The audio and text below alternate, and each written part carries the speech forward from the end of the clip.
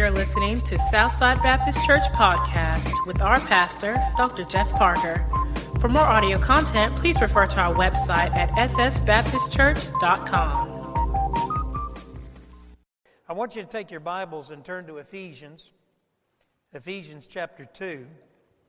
We're going through a series that we've called The Great Divide, and basically have been looking at some of the theological differences as we make our way through the book of Ephesians.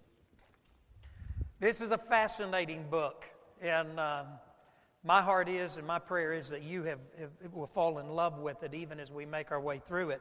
We are in Ephesians chapter 2. Last week we looked at the subject, what a dead man can do, and I'm going to continue on that subject again today, kind of part 2, what a dead man can do. Last week, we saw where Paul describes us in Ephesians chapter 2, verse 1, and that's where we're going to pick up today. So if you got your Bibles, just take them and turn there. Ephesians chapter 2, beginning at verse 1, Paul said this, "As for you, you were dead in your transgressions and sins in which you used to live when you followed the ways of this world and of the ruler of the kingdom of the air, the Spirit who is now at work in those who are disobedient." All of us. Now, Paul's including himself here. Paul is kind of wrapping his arms around these believers there at Ephesus, and he's saying, all of us. Paul's not simply saying you were dead in your trespasses and sins, and you were under the leadership of Satan. But Paul said all of us. And so he says here in verse 3, all of us also lived among them at one time, watch this, gratifying the cravings of our sinful nature, following its desires and thoughts. Like the rest, we were by nature objects of wrath. And so we saw last week where Paul is talking about believers. Now, a while back when I started this series, I built this small corral, this enclosure, and you can tell it's kind of moving a little bit, looks a little shaky. I'm a little worried about it. But in some ways that's a picture of the church because the church gets knocked around quite a bit. But this enclosure is a picture of what Paul was trying to tell us when we are in Christ. This is the reason Jesus would often use a sheep pen, and he would talk about him being the door. And so we see this enclosure here in our sanctuary, and we see Christ there in the doorway, and he's the one that we must go through in order to enter and to be in Christ. And he uses there the word predestined or proorizo, which means that God has marked out the boundaries and established this plan before we were ever created. And so when you and I come to Christ and we encounter Christ, we, by faith, experience grace, then we are inside of Christ. We are in Christ. We're sealed, Paul said, and we're secure. Now what Paul wants us to understand, because the only way you and I can really appreciate Jesus and appreciate grace is to understand our condition when we're outside that enclosure, when we're outside Christ. Now, what Paul is saying to you and I, he's kind of referring back to Ephesians chapter 1, verse 19 through 23. And he's talking about there in Ephesians chapter 1 that Jesus was dead, buried, and resurrected.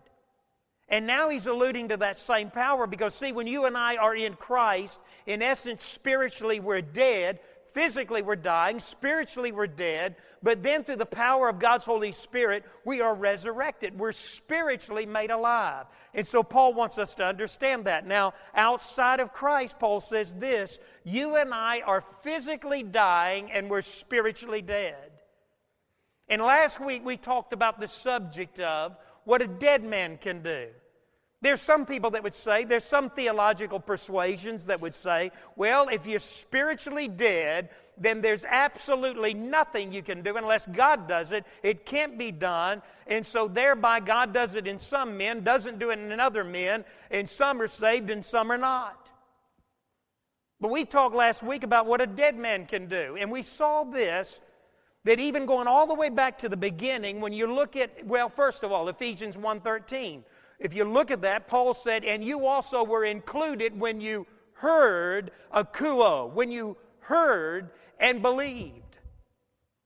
And we looked at this, that a dead man can hear, a spiritually dead man can hear God. Because we went back last week, we looked at Adam. You remember? God told Adam, Adam, don't take of this tree. The day you eat of this tree, you'll die. He says it in the Hebrew twice, saying you'll not only physically die, Adam, you'll spiritually be dead. Adam partook of the tree. Immediately, he begins physically to die. Spiritually, he's dead, separated from God. He's now hiding in his fig leaf costume.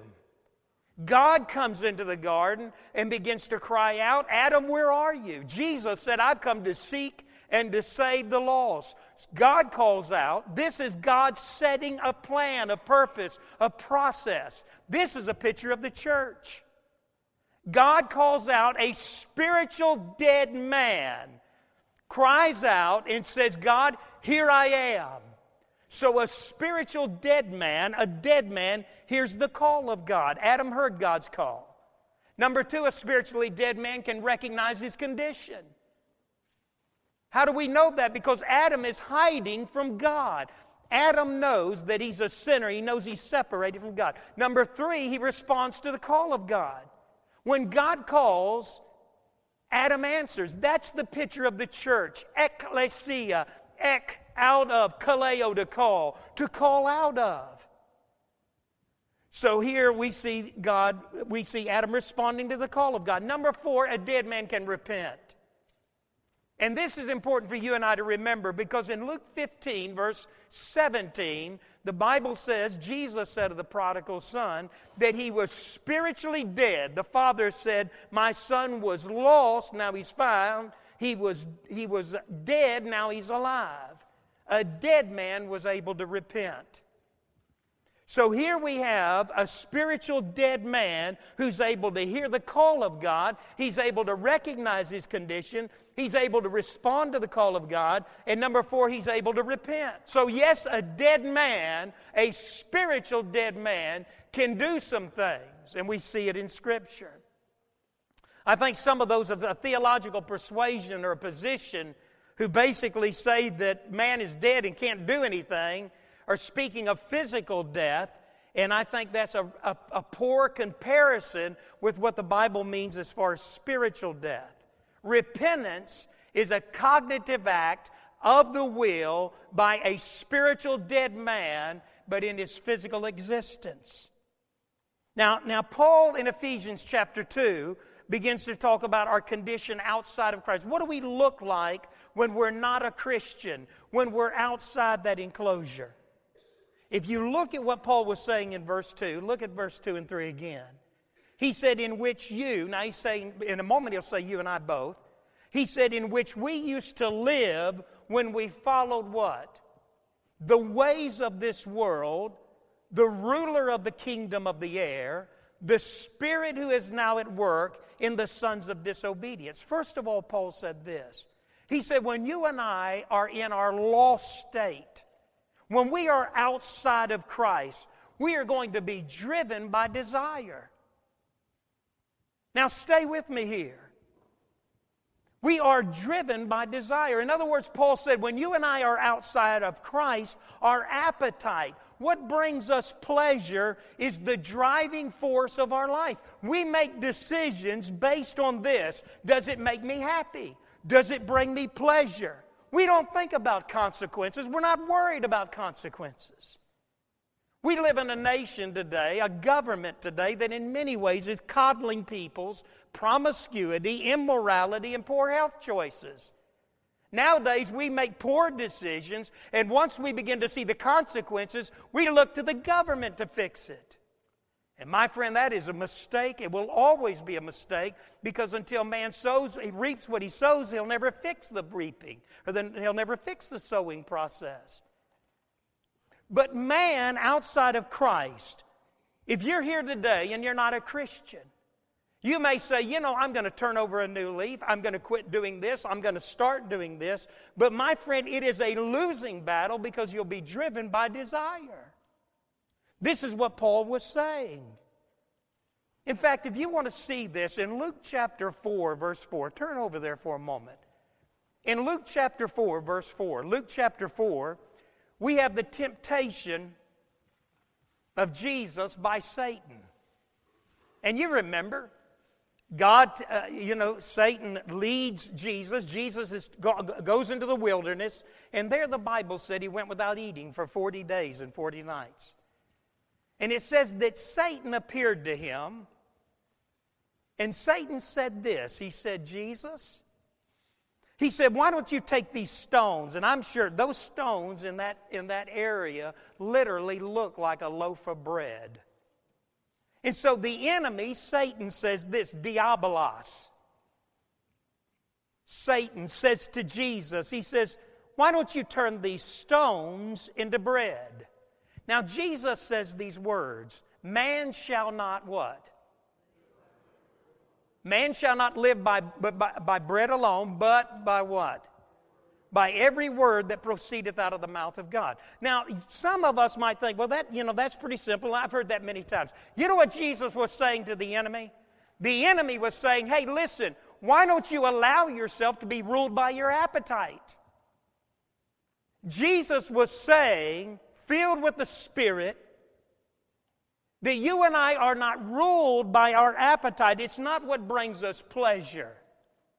It is not what brings us contentment, because the world's contentment is always short-lived. In fact, I wrote this down. Pleasure outside of God's perimeters becomes perversion. Did you hear that? Pleasure outside of God's perimeters, outside of God's law, will always lead to perversion. For instance, sex. Premarital sex. Extramarital sex. Homosexuality, all of these deviants outside of the boundaries that God has established for sexuality will always eventually lead to some form of perversion. Charles Stanley said this, and I thought it was good. Charles Stanley said this. He said, even in the life of a believer, and this was eye-opening for me. It is not about your desire. It's not about my desire. It's about discipline.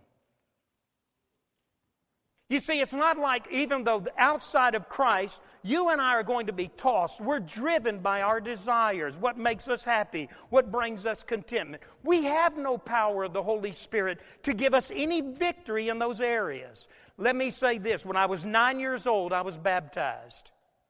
In my second church, I was still not having victory in some areas of the flesh. There were two people talking about what it meant to be Christians. They were talking about victory in their life, and it so convicted me that when they left, I got down on my knees in my office and I said, God, listen to this, because some of you need to hear this. Something is tragically wrong because I am driven by my flesh. Something is wrong in me, God. I am not having victory in these areas. And broken as a man of God, I put my face down in that chair. I cried out for God to come into my heart, to forgive me of my sin and give me victory. When I stood up, I felt like a new man. I stood before that congregation that Sunday and said, I am saved, and I know it. And since then, there's been victory in my life. I am no longer driven by desire. I am driven, controlled, and guided by the Holy Spirit. Does the enemy have victory sometimes in my life? Yes, he does. But for some in this room, you are controlled, manipulated by the flesh, by the devil, by desire, because the Holy Spirit is not there. Paul says this. He says we are dead in our transgressions and our sins. He uses interesting words there, sin, hamartia. The idea of missing the mark. It's a man who's trying to live a good life. Some of you in this room, you're trying to be holy. You're trying to be good. Some of you are trying to be perfect. And the idea there is, hamartia, that you keep falling short of what you want. Paul said it, Romans 3:10. He said, there's none righteous, no, not one. Verse 23, for all have sinned and come short of the glory of God. Heard a story one time of a man who visited an old western town. He walked around and he'd see a post, and on that post would be a drawing of a bullseye, and right in the middle, right in the bullseye would be a bullet where somebody had shot it. He'd go over and see a tree off to the side, and he'd see a target, and in the bullseye would be a bullet hole. And he noticed them just all over the town. He finally walked into the saloon, and he said, "My goodness," he said, "you must have a real marksman here." And the guy who kept the saloon there kind of looked at him a minute, and he laughed, said, "No, not really." He said, "In fact, he's a town idiot." He said, "What do you mean?" He said, "Well, what he does, he shoots, and then he goes and puts a bullseye." You see, sometimes that's you and I. We set our own standard. We put it up there, and but Paul is saying here, he's using the idea there that God has put a bullseye, that God has put a target up there. God has a bullseye, and the bullseye is sinless, holy, perfect. Because of sin, I keep falling short of that and feel helpless and hopeless. He uses the word trespasses there, paraptoma. The idea here of stumbling and falling and straying from the path. And this is what he's saying here. Eve trespassed. God told Eve, said, "Eve, don't go here." God told Eve, "Eve, this trespassing here. Don't come here. Don't go here." And Eve was trespassing. She was in territory she had no business being in. I was very good at trespassing. Growing up, living up in the hills out of Yazoo City, we used to fish and swim in a lot of places where it had signs that said no trespassing. And me and friends of mine, we would get our inner tube and we'd get on our bicycles and we had our tackle and our fishing gear, and we would watch these homes sometimes when they weren't looking. We'd make sure that nobody was outside, and then we'd pedal down through those fields. Sometimes we'd get down, crouching down when that cotton began to get high, and we would make our way, try to get to a field, get to a lake or a stream or a pond or some place, because we wanted to fish. We wanted to swim. We were very good at trespassing. I think sometimes in our life, what Paul was saying here is that you and I can be very good at it. Paul said we're dead in our trespasses. We're dead in our sin. I love Jerry Clower. He tells a story of coon hunting. A man took a city guy, and they went coon hunting, and they let the dog. I don't know any of you have been coon hunting, but it's unbelievable. It's an unbelievable hunt. If you ever have an opportunity to do it, do it. But they let the coon dogs out, and the dogs took off, and you hear them just roar, roar, just belling, just making those sounds as they're moving around through the woods. And all of a sudden you could tell when those dogs get on the trail of a coon, because they'll begin to get, that sound and that wail, that howl will begin to be different. And so that city guy was sitting there looking at this old country guy, and he said, "Well, what's going on?" He said, "Well, they're on the trail of a coon. They're on the trail now." And all of a sudden the dogs got quiet. And the city guy looked over at the country guy and said, "They got quiet. What's going on?" He said, "Well, they're going across posted land." Some of you take a minute.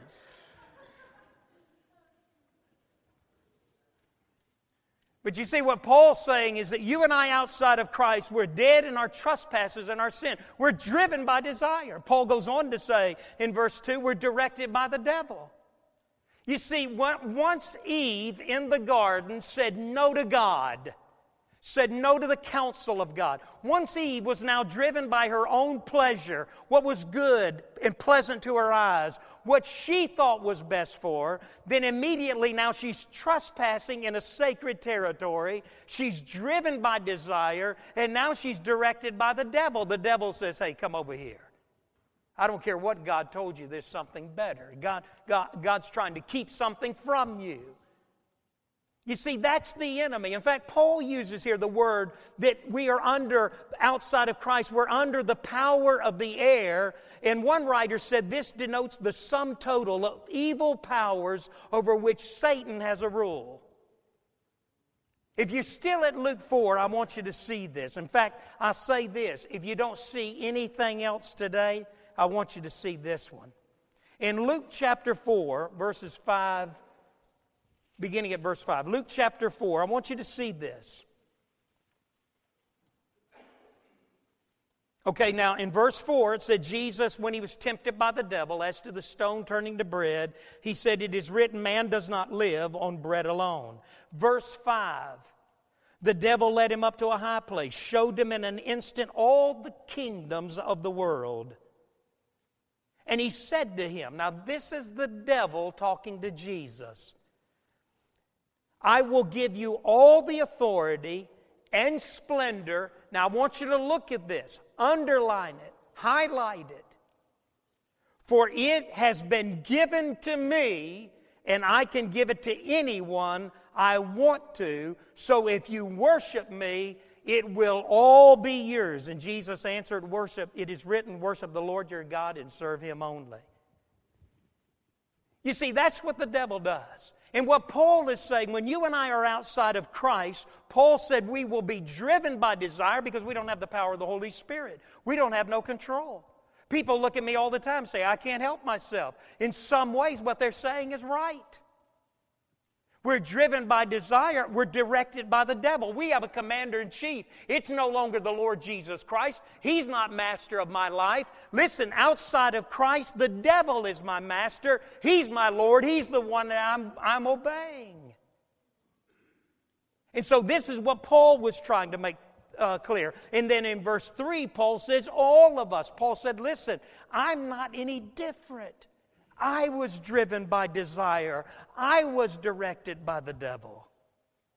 Every area, Paul says in verse 3, our conversation, our conduct, is everything about us. Listen to lost people. Get around them. It's GD this, blank this. Man, they're just foul-mouthed. They're just talking. Paul said in Ephesians 4:29, let no corrupt communication come out of your mouth. We had a man in our Sunday school a little while ago that was talking about a person that he was talking to this week, and said the man just kept using profanity, and finally he said, hey man, you need to watch your mouth. And he told him that about 2 or 3 times. The guy just kept on using profanity. And finally this man, who's a member of this church, looked at this guy and said, hey, why don't you come and go to church with me this Sunday? The guy laughed and said, man, I'm a member of so-and-so church over here. And you know what this man in our church said? Well, it sounds like it's not doing you any good. You see, when Jesus Christ is the Lord, when He's the Master, when you and I are filled and under the control of the Holy Spirit, He determines how we talk. He'll determine what we look at. He'll determine what we listen. He'll determine what we put in our mouth. Listen, He determines what goes in our mouth and what comes out. Paul said here, he says, but outside of Christ, we're driven by desire, directed by the devil. Our conversation, our conduct, everything about us, Paul said, makes us children of wrath. Do you understand that? In Christ, I'm an object of grace. Outside of Christ, I'm an object of God's wrath.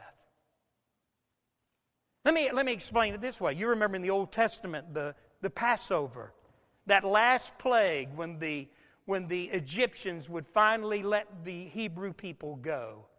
You remember what Moses told them. Moses said, now God told me to tell you this. He said for you to go out into your flock, pick the best lamb, the lamb without blemish, take that, cut that lamb's neck, spill that blood over into that basin, take that hyssop, dip it in that basin of blood, and go around the door frame, the doorpost, around the door of that home.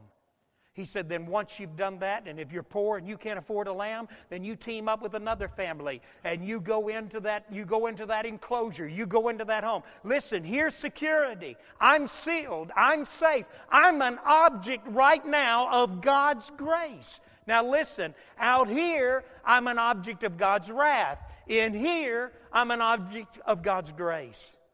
These Hebrew people were worshiping. They were celebrating. They were singing because God was delivering them by the blood of the Lamb. Out in here was grace. Outside here was the Egyptians under the full wrath of God. You see, you and I have to understand this, and I can say this again. Only you know whether you are in Christ or outside of Christ.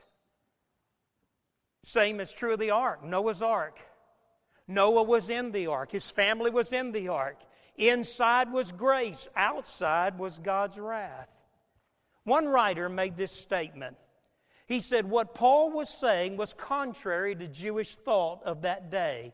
Jews regarded themselves as God's children, the objects of His love. Gentiles they regarded as outside the scope of God's love. Paul's words were revolutionary.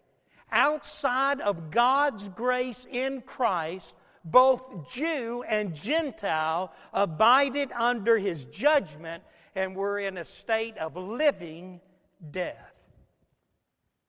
So Paul's making clear that our condition outside of Christ is we're in sin, we're in our trespasses, we're helplessly lost. Now what is he going to say about the comfort that comes in Christ? Because see, he talks about our condition outside of Christ, but then he talks about our comfort in Christ. Look at verse 4, what he goes on to say. Like the rest of us, verse 3, we were by nature objects of wrath. But because of His great love for us, God, who is rich in mercy, made us alive with Christ. Even when we were dead in our transgressions, it is by grace that you have been saved. Boy, and all God's people said, amen.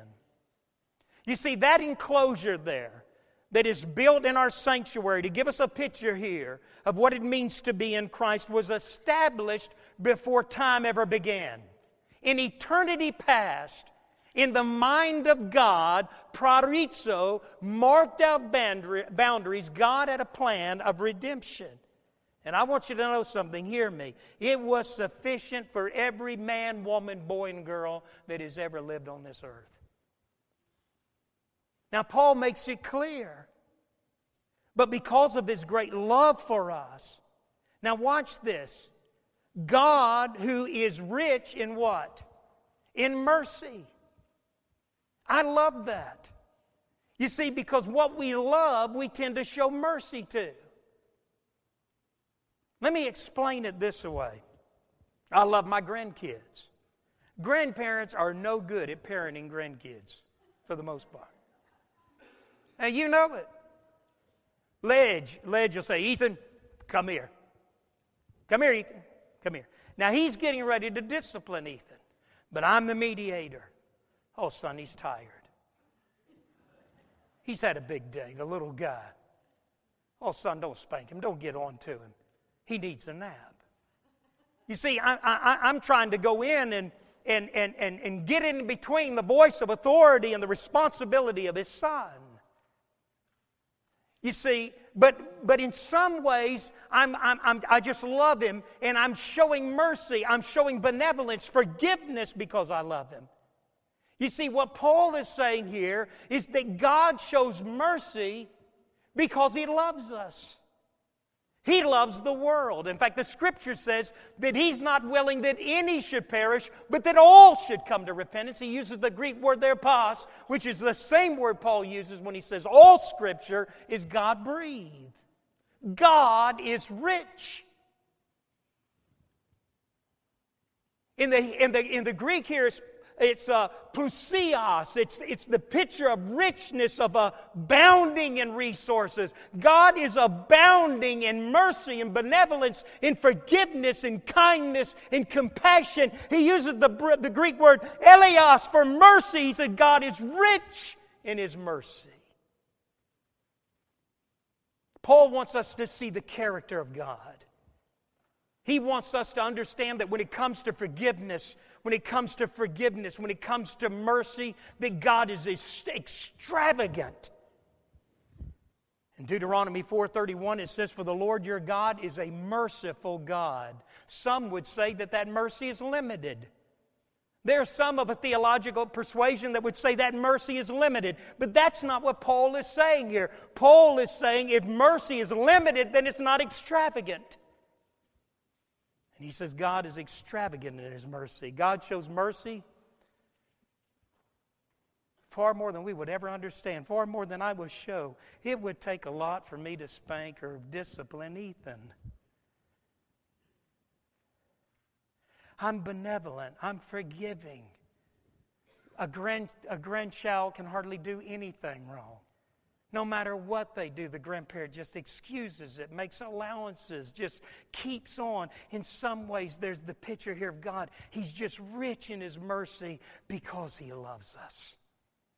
He's benevolent. He's forgiving. Some would say God shows mercy to some while passing over others. That's not what Paul's saying here. He's saying that His forgiveness, His mercy, His compassion, eleos, He's saying is extravagant. My sister, years ago, their church moved in a theological position more that of a Calvinistic position. There came a point, dynamic church. My sister challenged the pastor and the leadership. Now, this church was probably running 1,000 on Sunday morning or 1,200 on Sunday morning. She challenged the leadership. She had served in various committees. She had been involved in every aspect, every part of that church. But as they moved in this theological position of Calvinism, she began to speak against it. And finally, publicly in a service, she spoke out very strongly against it.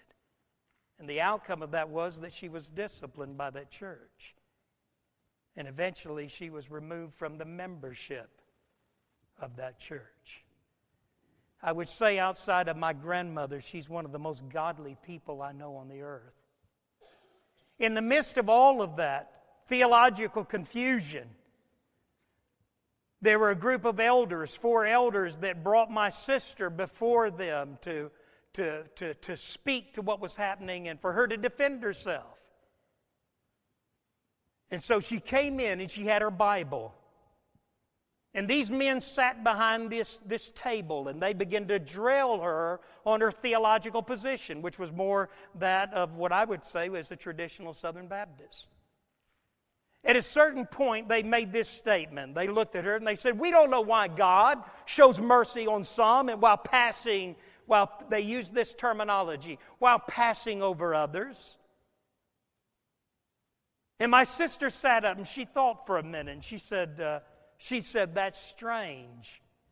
They said, "What do you mean?" She said, "That's strange. You are accusing God." In Luke 10, 25 through 37, this parable, the story of the Good Samaritan, she said, "It sounds to me as if you're accusing God of having the same heart as that of the priest and the Levite."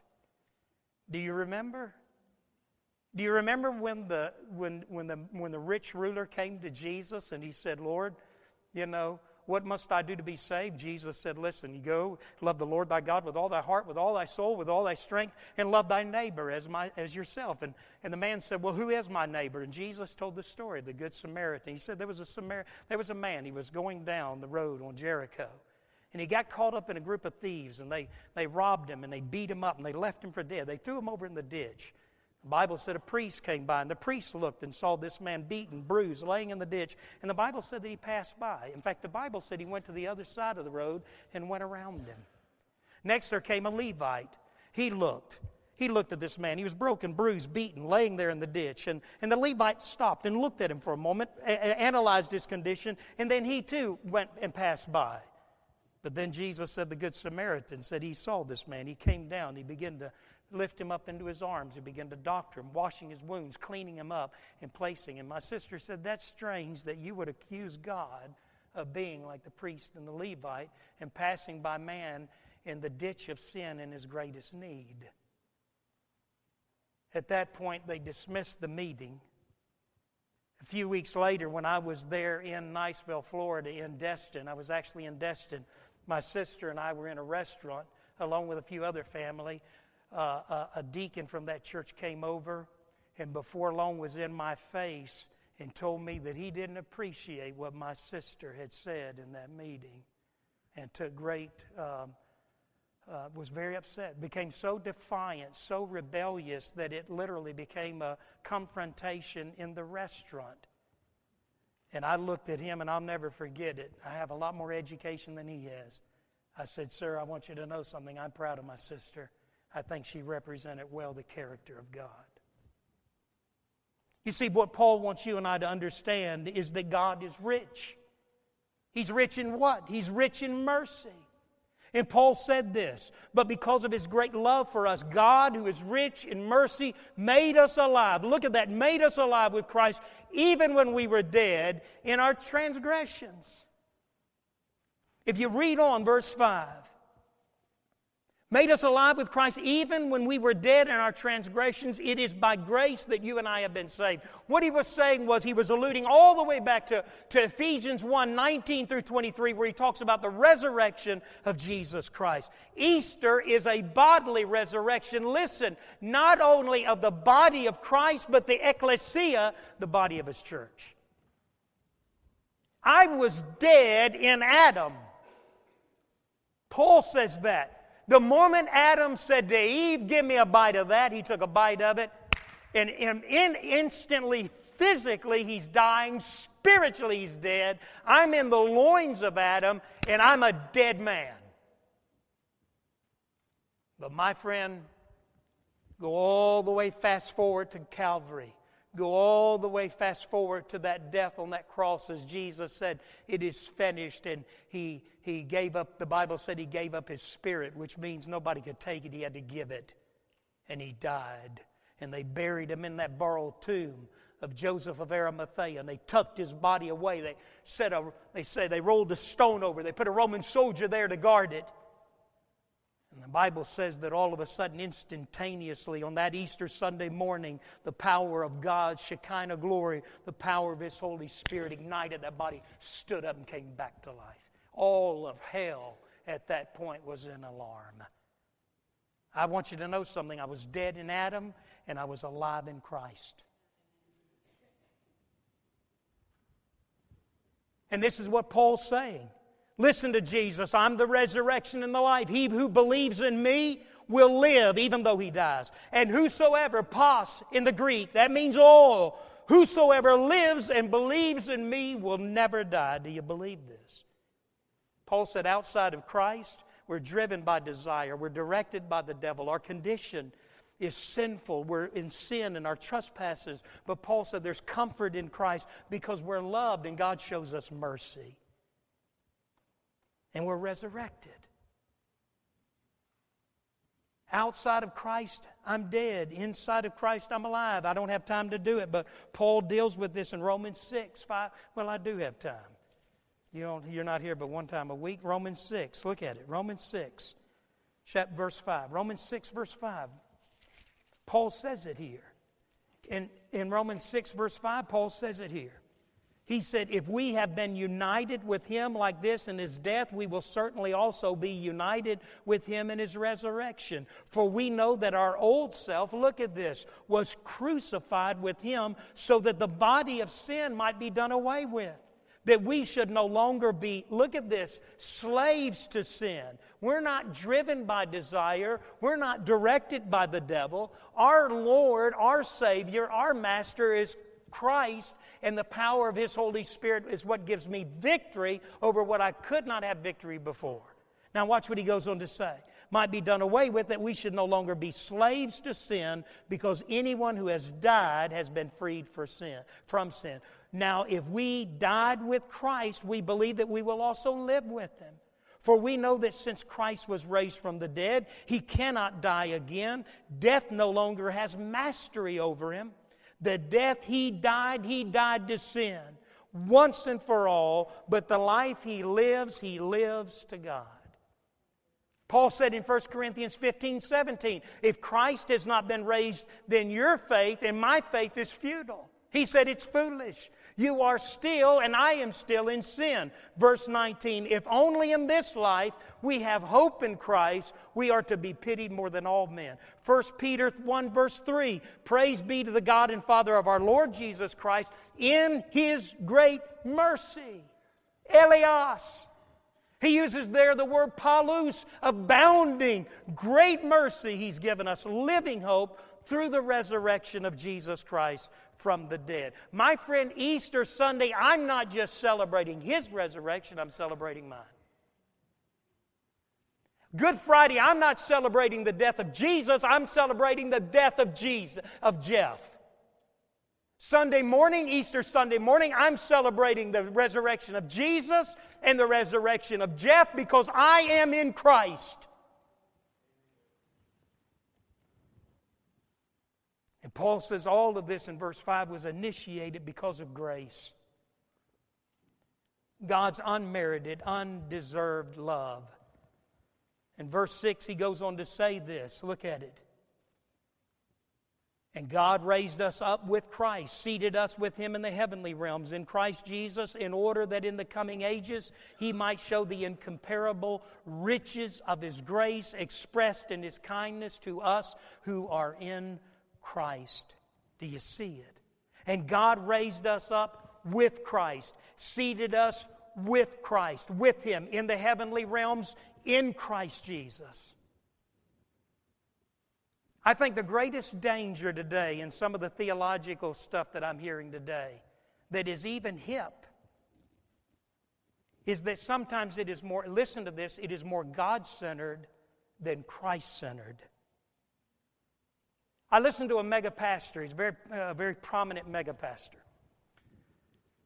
And I've never heard him before, so I thought I'm going to listen to this guy. I got on the treadmill, and I began to go back through his sermon archives, and I just clicked on a sermon. And he began, first of all, he started off by talking about a suicide that had taken place among the staff. And then afterwards, he began to preach. And he was over 20 minutes before he ever introduced or said a word about the Scripture. Then after I listened for a little while longer, he quoted more the Westminster Confession of Faith than he did the Scripture. Then when he wanted to add authority, he quoted Jonathan Edwards in this order: Jonathan Edwards, Augustine, Paul, and Jesus. Because he was saying, I'm in good company.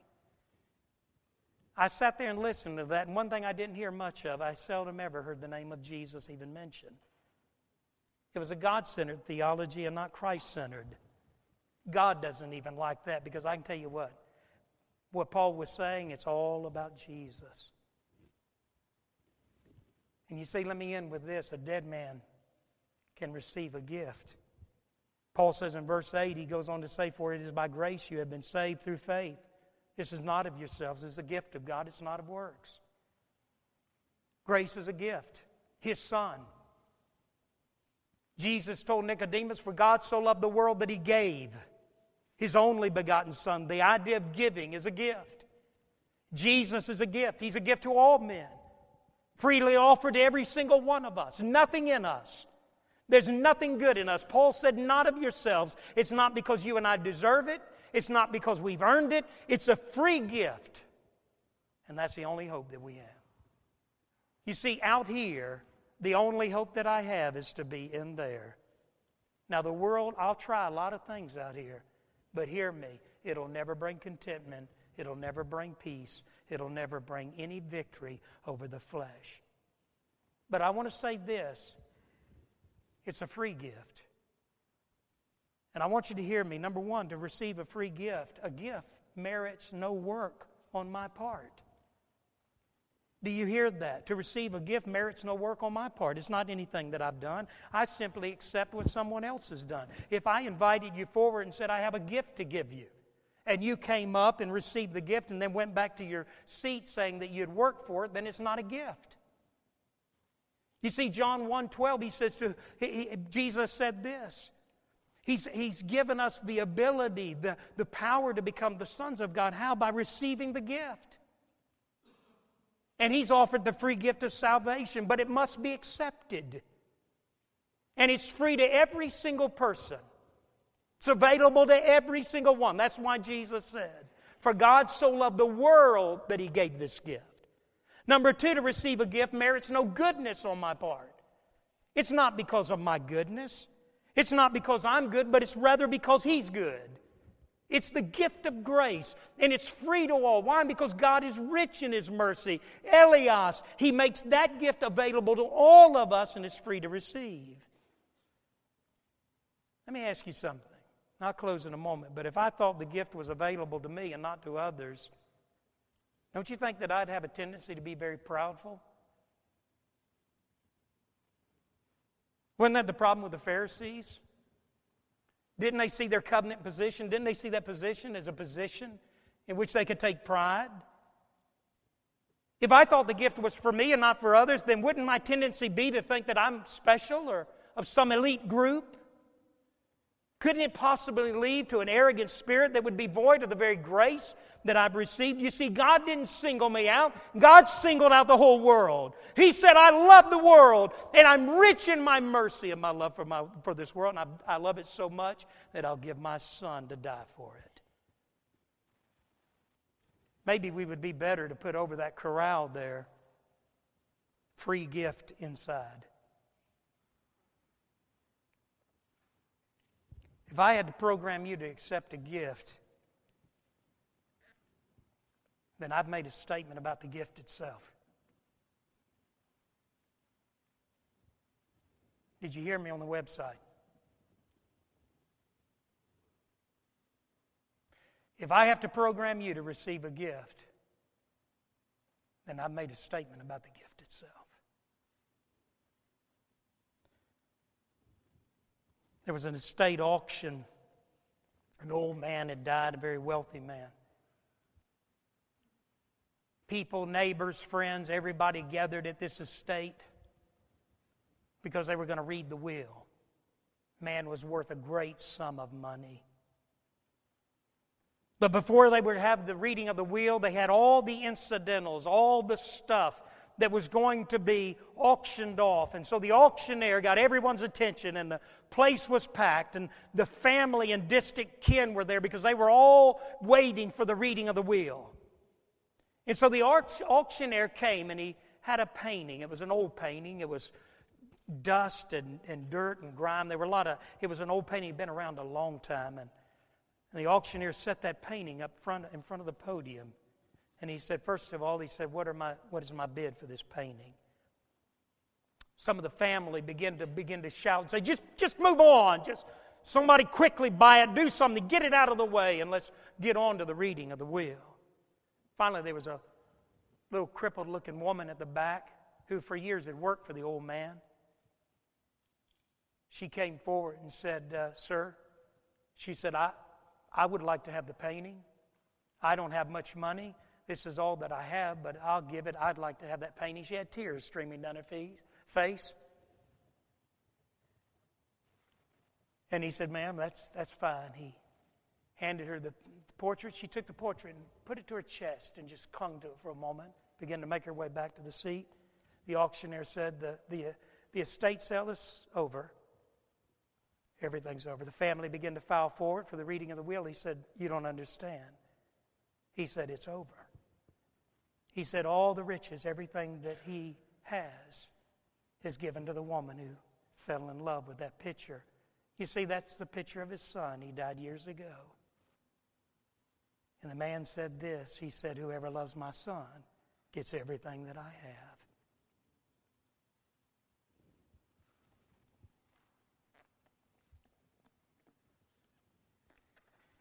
Young teenage girl in Evan Roberts' youth group stood up one day, knees shaking, and she said, all I can say is, I love Jesus with all my heart. And she was crying. It began the Welsh revival, one of the greatest documented revivals in the history of the church. God loves you. He's rich in His mercy. He's done everything that you can do. He's done everything that He can do. I'll tell you this much. I love my kids. I can't imagine giving them up. He gave His Son for you. I'm going to ask you to stand with heads bowed and with eyes closed. Nobody looking around. Maybe God is speaking to you right now. With heads bowed and with eyes closed. Some of you here today have never fallen in love with Jesus. Some of you here today are driven by desire. You can't control yourself. You're driven by alcohol and drugs, sex, pornography. You're driven by everything but the power of God's Holy Spirit. You're under control of a lot of things, but it isn't Jesus. Your mouth is what it is because it's under the control of the one who controls all of your life. That's the devil. You see, Jesus said out of the mouth, out of the heart, and what proceeds out of the mouth is where the evil comes from. It comes from the evil that is in the heart. Why? Because Christ, His Holy Spirit, is not there. I want to invite you today to be set free. Some of you are eaten up with anxiety and worry. Some of you are here today and you're afraid to die because you don't know where you'd go. I want to invite you to settle that. I want to invite you today to fall in love with the one who's already in love with you. Can I say that again? I want to invite you to fall in love with the one who's already in love with you. He's in love with you. He's rich in His mercy. He's rich in His love. He loves you today. And He's waiting right now. And His Holy Spirit is wooing your heart right now. He's speaking to you. You can hear Him. You can feel Him. You know He's there. I want to invite you to give your life to Christ today with heads bowed and with eyes closed. If you're here today and you say, Brother Jeff, I don't know whether I'm a Christian. I don't know where I'd go if I died. But I want to settle that today. Would you fall in love with Jesus? Would you invite Him into your heart right now? Would you just simply say, Lord Jesus, come into my heart. Lord, forgive me of my sin. Lord, take control of my life. Lord, live in me. Live in me, Lord. I'm tired of fighting this battle. I'm tired of losing the war. Come into my heart. Forgive me. Take control.